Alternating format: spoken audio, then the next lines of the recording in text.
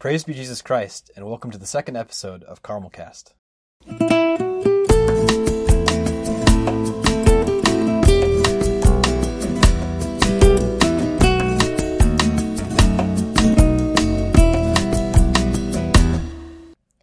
I'm Brother Pier Giorgio of Christ the King. And I'm Brother John Mary of Jesus Crucified. Carmelcast is a production of the Institute of Carmelite Studies Publications. For more information, visit icspublications.org. So last week we were talking a little bit about the theme of conversion and how it particularly pertains to the spiritual life in different stages. And we talked about three dispositions that in the Carmelite tradition are really sort of prerequisite before we continue to advance in the spiritual life. And those three dispositions, you had the three Ds, right? Yeah. Desire, determination, and discretion. Right.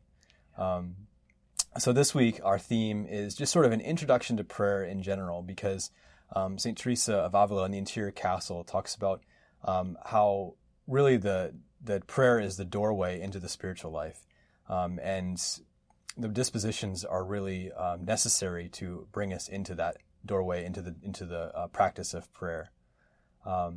So in this episode, we really want to talk about the different ways of prayer that most of us are already familiar with, and four particular forms, I guess classical forms you could say, of prayer, those being how St. Teresa talks about them, as well as how they're just really sort of referred to in the tradition of the Church, that being, in the Catechism, in fact, too, the tradition of vocal prayer, the tradition of just liturgical prayer, like praying in the context of Mass or the Liturgy of the Hours, and then the practice of meditative reading, forms of prayer such as like Lectio Divina is very popular.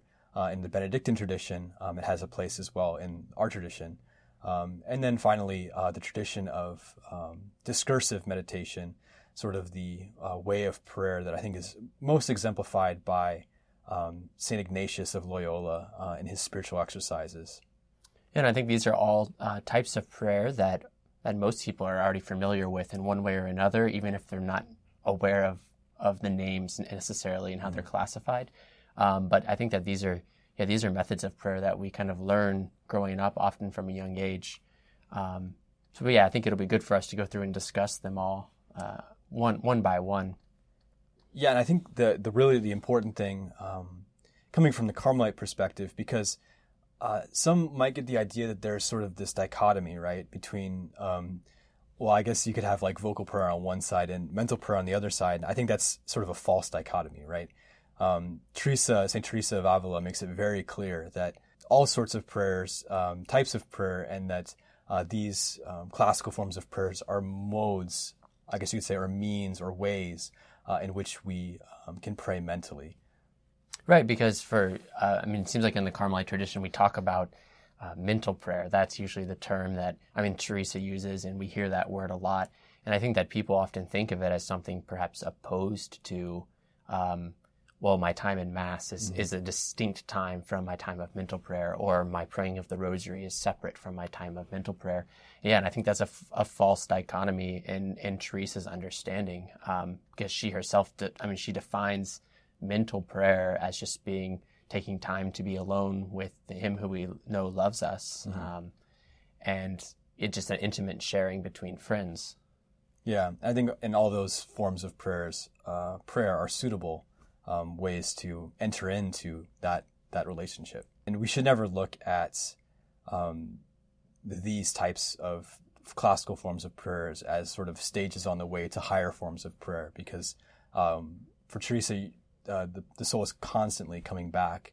And based on the circumstances of our daily life, we have at times, and we'll talk about this today, times where vocal prayer is more helpful, and of course, liturgical prayer being the prayer of the Church that we are, coming back to every day. Right. I think that's one of the biggest mistakes that people make in interpreting both Teresa of Avila and John of the Cross is they see that they talk about these different stages, perhaps, or just the path of the spiritual journey, and then they assume that those who are further along, that it's somehow you leave behind some of the things that you learned earlier on. Whereas, I mean, Teresa, especially concerning self-knowledge, but Teresa talks very much about how we return to those things from the beginning so often. And so all of these forms of prayer that we're going to be talking about, vocal prayer, meditative reading, all of these liturgical prayer, they're important always, no matter where we are in the spiritual life. Yeah, absolutely. So I think the best place to start is probably the prayer that we're probably most familiar with, and the prayer that our Lord Himself taught us, and that's vocal prayers, right? Many of the vocal prayers that we're so familiar with have a scriptural foundation. I remember being in the Holy Land and visiting the church of the location where it said that Jesus taught the apostles the Our Father, and really being able to pray that prayer there in that place, and just reflecting over just how incredible of a prayer it really is, and especially within the tradition that it was coming from, in the Jewish tradition, for Jesus to not only say like my Father, because I'm the Son of God, but to say our Father was just like breaking down all of these barriers, inviting all of us to look at as God, as our Father. Yeah. It's interesting, too. I went to a lecture yesterday on the virtue of religion in St. Thomas Aquinas with the Dominicans in D.C. And one of the lecturers was talking about how in the classical world, in the world of Aristotle and Plato, piety was a virtue that referred to our physical earthly father, and how in many ways the Lord sort of turns this back towards God, and really transformed our understanding of the virtue of piety as extending to God as Father. Right, yeah, and I think that we see that the Our Father really is, I think both Teresa of Avila and John of the Cross mentioned this, that the Our Father really is kind of the focus, or the central prayer it's the prayer above all prayers. Mm-hmm. It's the prayer that Jesus Himself taught to us, and it's really they say that John of the Cross says that all prayer is encapsulated in the petitions contained in the Our Father. Mm-hmm. Teresa of Avila was concerned at one time because of the Inquisition. They were taking away a lot of the books, and so that was a time when she was concerned. Well, I mean, she said that Jesus would be her book, but also she had this great realization that the prayers given to us, the Our Father, is really all that she needed. Yeah, and there's the great section of the Way of Perfection where it's really a treatise on the Our Father for her. Her teaching of slowly meditating on the different words in the later half, the second half of the Way of Perfection. And then she mentions another time in I think it's in the Way of Perfection as well, where she talks about how she knows a woman who she came because she was concerned, because she would begin praying the Our Father, but she would never move beyond. She would just pray it slowly, and it would take an entire hour. And Teresa is actually very excited by this. She's saying, yes, this is the goal of this prayer. Yeah. So I want to transition a little bit in this idea of vocal prayer to sort of, I guess, what Teresa wants to teach us about the benefit and the use and the excellence of vocal prayers. And I think in my own life of the different vocal prayers that are part of my daily sort of devotions. The prayers before Mass of St. Thomas Aquinas, the prayers after receiving the Anima Christi after communion, the 15 prayers of St. Brigitte of Sweden, meditating on the Passion of our Lord. All of these prayers that are a Divine Mercy Chaplet in the Hour of Mercy.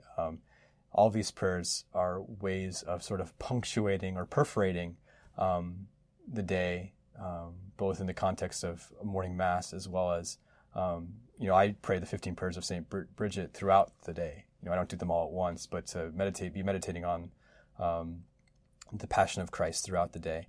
And how important it is, and what the use of this is, I think, is to bring us towards recollection of how God is present within us at all times.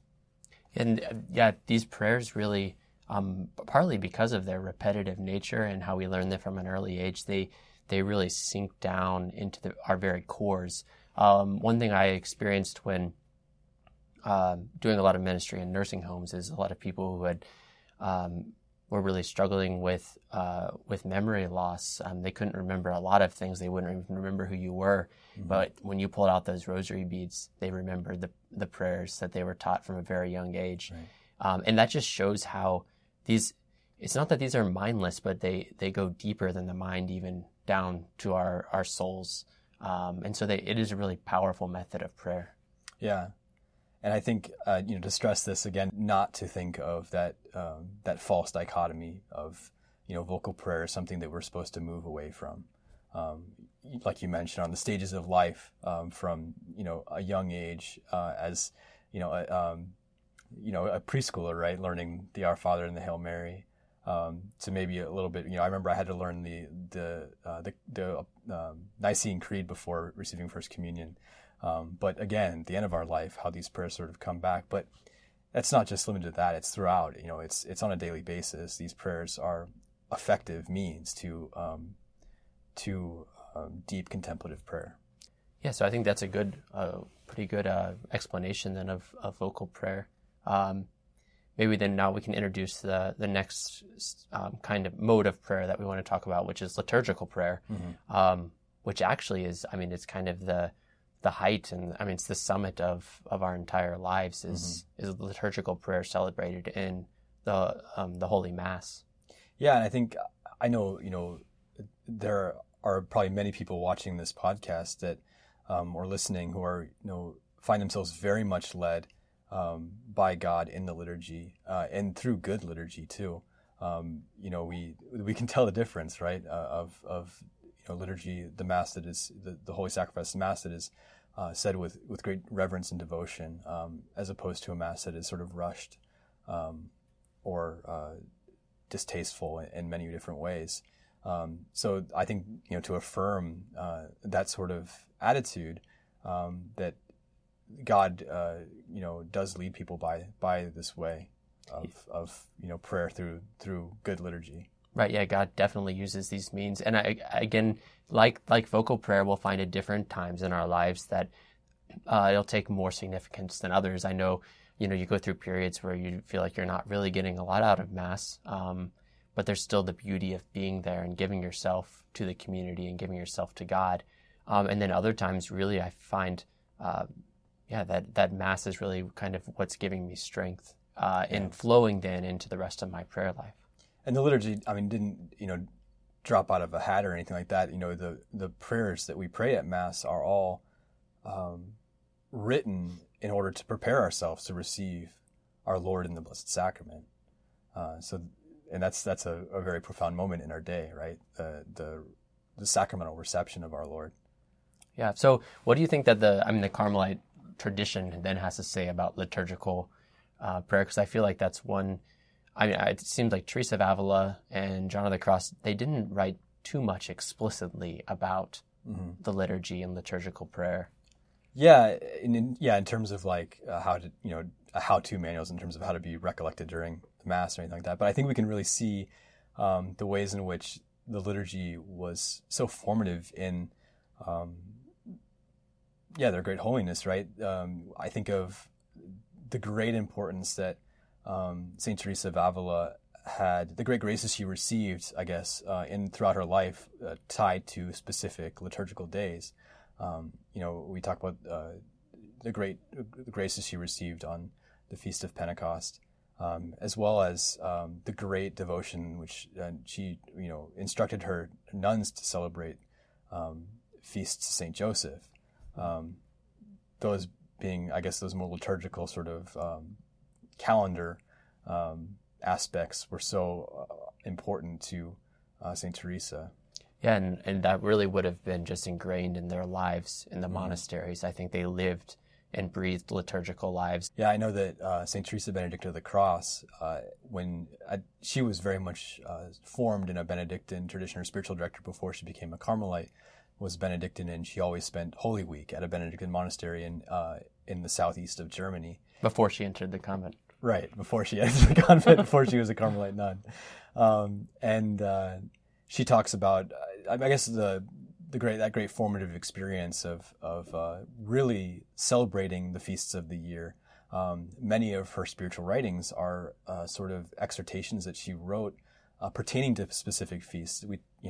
Her famous writing, the mystery of Christmas, and she even has short little essays on like Saint Elizabeth of Thuringia, like some of these more obscure saints that we might not know as much about. But and she, of course, writes about the sort of ecclesial dimension that is so important in the liturgy as well as we celebrate it and pray the Mass. Yeah, because I think there can be a false understanding, again, of this dichotomy between Carmelite mental prayer or contemplative prayer and liturgical prayer as they're somehow a separate thing and like almost as if they're opposed to one another. And I think that's a very dangerous understanding. Mm-hmm. And there's even this I think false idea that Carmelite liturgy is somehow just like this bare bones sort of kind of like a short, like get this over with so we can get on for the rest of our prayer. But if you look at, again, the life of St. John of the Cross, I mean, he lived and breathed the liturgy.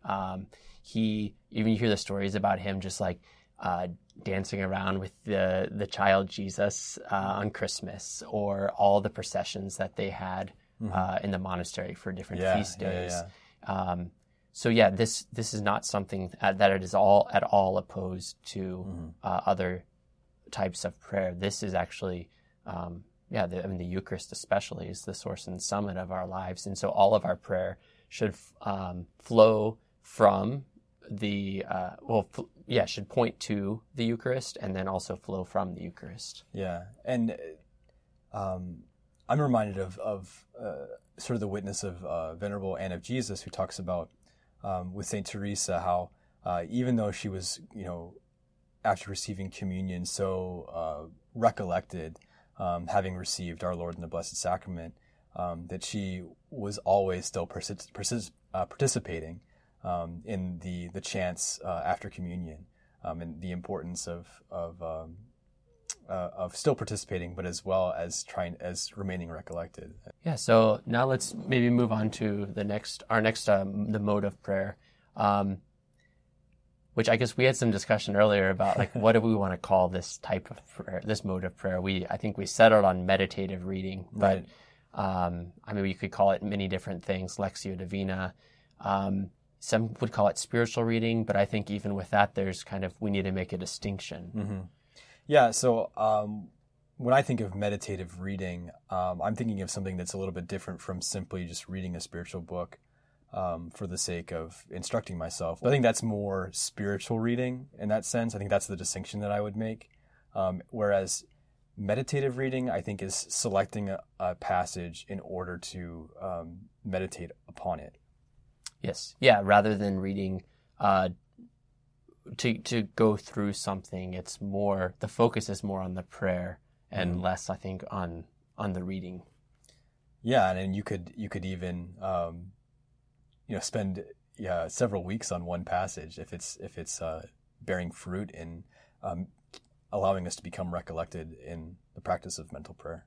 I'm always amazed at one of our friars in mental prayer in the choir. He'll pull out, he has a Kindle and he'll pull it out and he'll read like for 10 seconds. I mean, he probably reads one sentence and then he closes it and then he sits there and prays for an entire hour. But he does that every single day. And so it's just, it's beautiful to think that that's all it takes sometimes is just, there's so much depth there. Yeah. And I think one of the great, aspects, or I guess the great tool of meditative reading is, I guess the things that it can produce within us in the act of prayer. It allows us to sort of, gather our attention. Most of the time when we're coming into prayer, we're coming from something else. So that idea of gathering our attention in order to sort of bring us, quiet us down, as well as the ability for different passages to kind of provoke, I guess, the act of reflection, and what does this passage have to do with my life today and this moment and things like that. So there's not really like one way to go about meditative reading. It seems like, there's several different ways that that you could do that?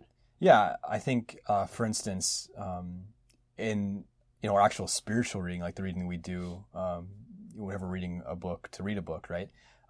We may come across certain passages and we struck like that's really insightful, or that's really beautiful, or really powerful. And that's a good opportunity to sort of write that down on a piece of paper or an index card and bring that to prayer to meditate over, or bring the book as well. I think there's a lot of, there's benefit to having a book at the place where we pray, and always being careful that we're not reading it to get to the end, right? That it's we read and read the book until we get to a point where we're, I guess, struck or given some insight, or we become recollected, right? And then to put the book down and allow that moment to God to speak to us in that moment. Yeah, and I always keep a book next to me too when I'm praying, and I find that especially if I'm just feeling extremely distracted or tired, that's when I'll pick up the book and just read a little bit, because like you mentioned earlier, it helps me to focus my mind and kind of settle my imagination. Yeah, Teresa of Avila, she says that for 14 years she just couldn't pray without having a book nearby, and she's constantly talking about good books and what they can do for us, and just the benefit of constantly having good material to help us to become recollected.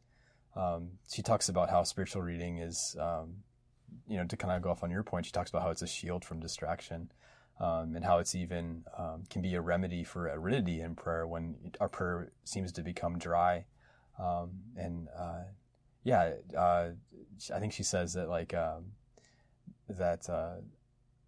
good books and the use of good books in prayer are even, I think, just bait for the soul, right? That idea that it draws our soul, it awakes our soul, right? And it awakes within us the presence of God who dwells within us. Right. Yeah, and the primary book then that we should be using in our prayer would be the Bible, Scripture. That's where God is speaking to us most. And I find, often if I've heard a scripture, perhaps when praying the Liturgy of the Hours or something in Mass, something that struck my attention, I think that's often the Holy Spirit working. I'll remember that and then return to that passage and read it slowly and meditate on it. Usually I think, it's a sign that God wants to tell me something through this passage. Right. I think this is, again, something to connect to this idea of how, spiritual reading is not just a beginning sort of method, but it's constantly coming through. Even people who are very, advanced in their spiritual life and in their way of praying and are very devoted to praying every day for extended periods of time, there can be a problem when at the end of a very busy day, or I think of like when traveling, that's probably the hardest days to do mental prayer, right? And how spiritual meditative reading can be a really good way to, rather than just skipping the time of prayer because, it's not going to be what I normally do, I just can't do that today, to allow that as an opportunity when we're tired or when we're preoccupied, to bring, to make prayer a priority. Yeah, I think of times when I'm either if I have a test later in the day, or it's so tempting just to go through your mind and like kind of continue studying the entire time when you're supposed to be praying. So you're very preoccupied with something. That's a time I find that reading something can help to focus me. Also, if I'm just upset with something, like perhaps just before I came into the choir for prayer, something happened that's got me frustrated. Again, I could sit there and just dwell on these thoughts for the entire hour, or I can turn my mind to a book that'll kind of force me to turn my focus to the Lord. Yeah. And then also, for beginners too, I think this is a good way to sort of introduce yourself if you've never meditated before. Meditating with a book, I think, is very simple, and you just read and you stop when you become recollected, right? And allow that those inspiring moments to just sort of simmer, right? And always directing our thoughts in those moments to the Lord who's with us. Yeah, I think that's a good transition now into the fourth and final mode of prayer that we wanted to talk about today, discursive meditation. Mm-hmm. Yeah, so I guess probably the most famous way of discursive meditation is the one that St. Ignatius of Loyola proposes throughout the spiritual exercises as a part of the spiritual exercises he wrote. He tells the person who is reading them to for 3 days meditate on the Passion of Christ. I think that's probably the one that people are most familiar with. Or for 3 days, meditate on in thanksgiving for the graces that God has given you in this aspect of your life. I think another sort of popular new way that this sort of comes up are, I know when I worked in youth ministry, we had in our little library collection those books of guided meditations, right? Just sort of like meditating through Jesus on the Sea of Galilee and sort of provoking thoughts and things like that. And this has a huge tradition in the church too, with these meditation books, right? For times of, for instance, Eucharistic adoration, I think of a lot of them. And discursive meditation can also be less formalized too, than just in books. I think of when I was first really kind of in my college, and when I was in college, having kind of a conversion to the faith. I was going through and doing a lot of study on my own about the teachings of the Catholic faith. And in my times of prayer, I was finding it very fruitful just to reflect on those teachings of the Church. And I think that's kind of a less sort of formal method of discursive meditation. Yeah, I think that's a really great way for both someone who's maybe just discovered, for instance, like the Catechism or books about the teachings of the Church, as well as someone who's, I think of you and I, who are students of theology, studying formally to be theologians, right? And how I think of like the times when we walk back from class, and sometimes it gets a little quiet because the thought-provoking lecture starts to ruminate a little bit, and it's a good way of bringing what we've learned in class to our own experience of God in our life. Yeah. I think, again, people can see a dichotomy between discursive meditation, perhaps, and mental prayer or contemplative prayer. And I think there's nothing opposed here. But it is interesting that when we read Teresa of Avila, it seems like at times like she didn't always speak extremely highly of discursive meditation. Yeah, I don't think that she was saying that there's absolutely no place for it. I think that even if she didn't know it, in her sort of the way she wrote kind of perforated her day. I think of people who journal, for instance. I think maybe some of her writings could have been sort of composed in this sort of constructing ideas about God, right? Because she was under obedience to write things down, right? So there's definitely that aspect, but I think she didn't like writing either. So I think it was very laborious for her. And I think similarly, sort of discursive meditation was probably, I think as she calls it, was too laborious, and she found it to be, she found it difficult to sort of keep her thoughts under control. Yeah, it's interesting because she found meditative reading to be very helpful in kind of controlling her wild imagination, but she found that discursive meditation did the opposite for her. But still, she did speak highly about this practice, and that people found it helpful in prayer. Mm-hmm. So it really depends on the individual, because some people will find discursive meditation, especially at different times of their life, really helpful in kind of focusing their imagination and focusing their attention on the things of God. Mm-hmm. Yeah, and Teresa talks about discursive meditation, and one of her most famous lines comes from, I guess, maybe a caveat, maybe a good way to put it, but she says that the goal is not to think much, but to love much. And that's what prayer is all about. If we're spending too much time thinking, then there's a danger that we can make the thinking or the concepts that we form or the writings, the things that we write down, as sort of the end of the prayer, and the end of prayer that we're seeking. And that's a false understanding. The end of prayer is to love God.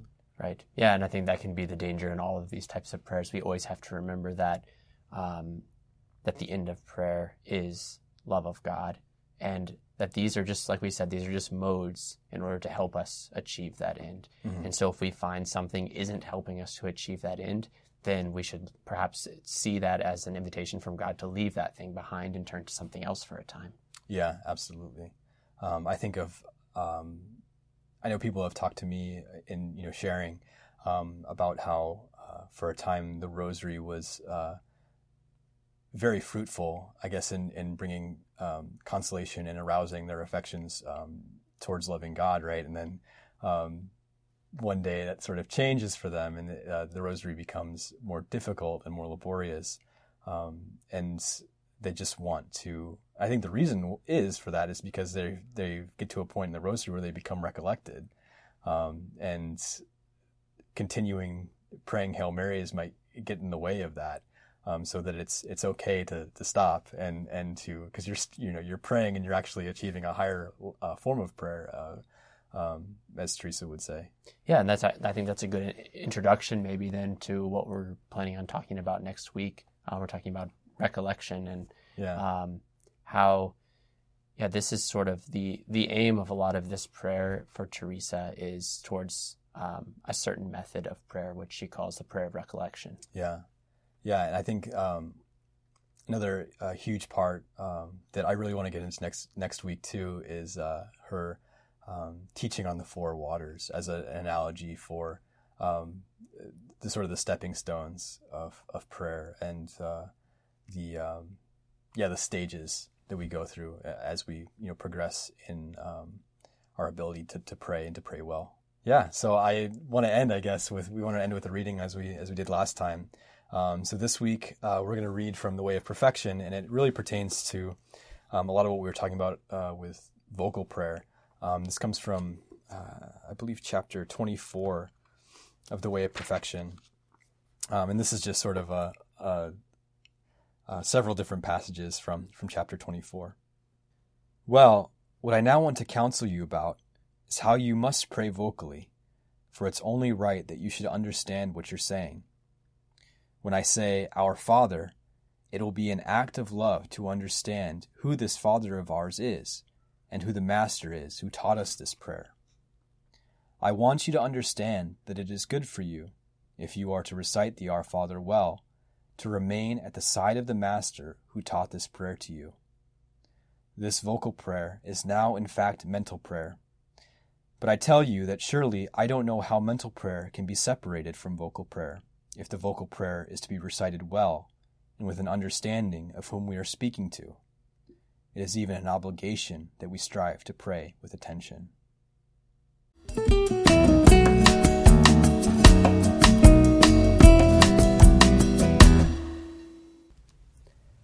Hey everyone, Brother Pier Giorgio here. Thanks for checking out this episode of Carmelcast.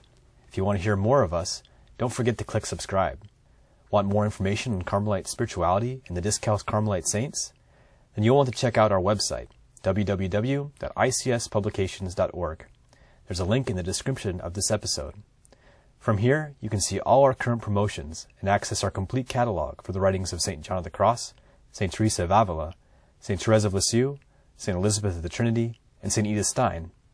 If you want to stay up to date on all our promotions and new titles, then be sure to add your email to our email list. There's no better way to stay up to date on the latest Carmelite publications. Thanks for joining us, and may God bless you.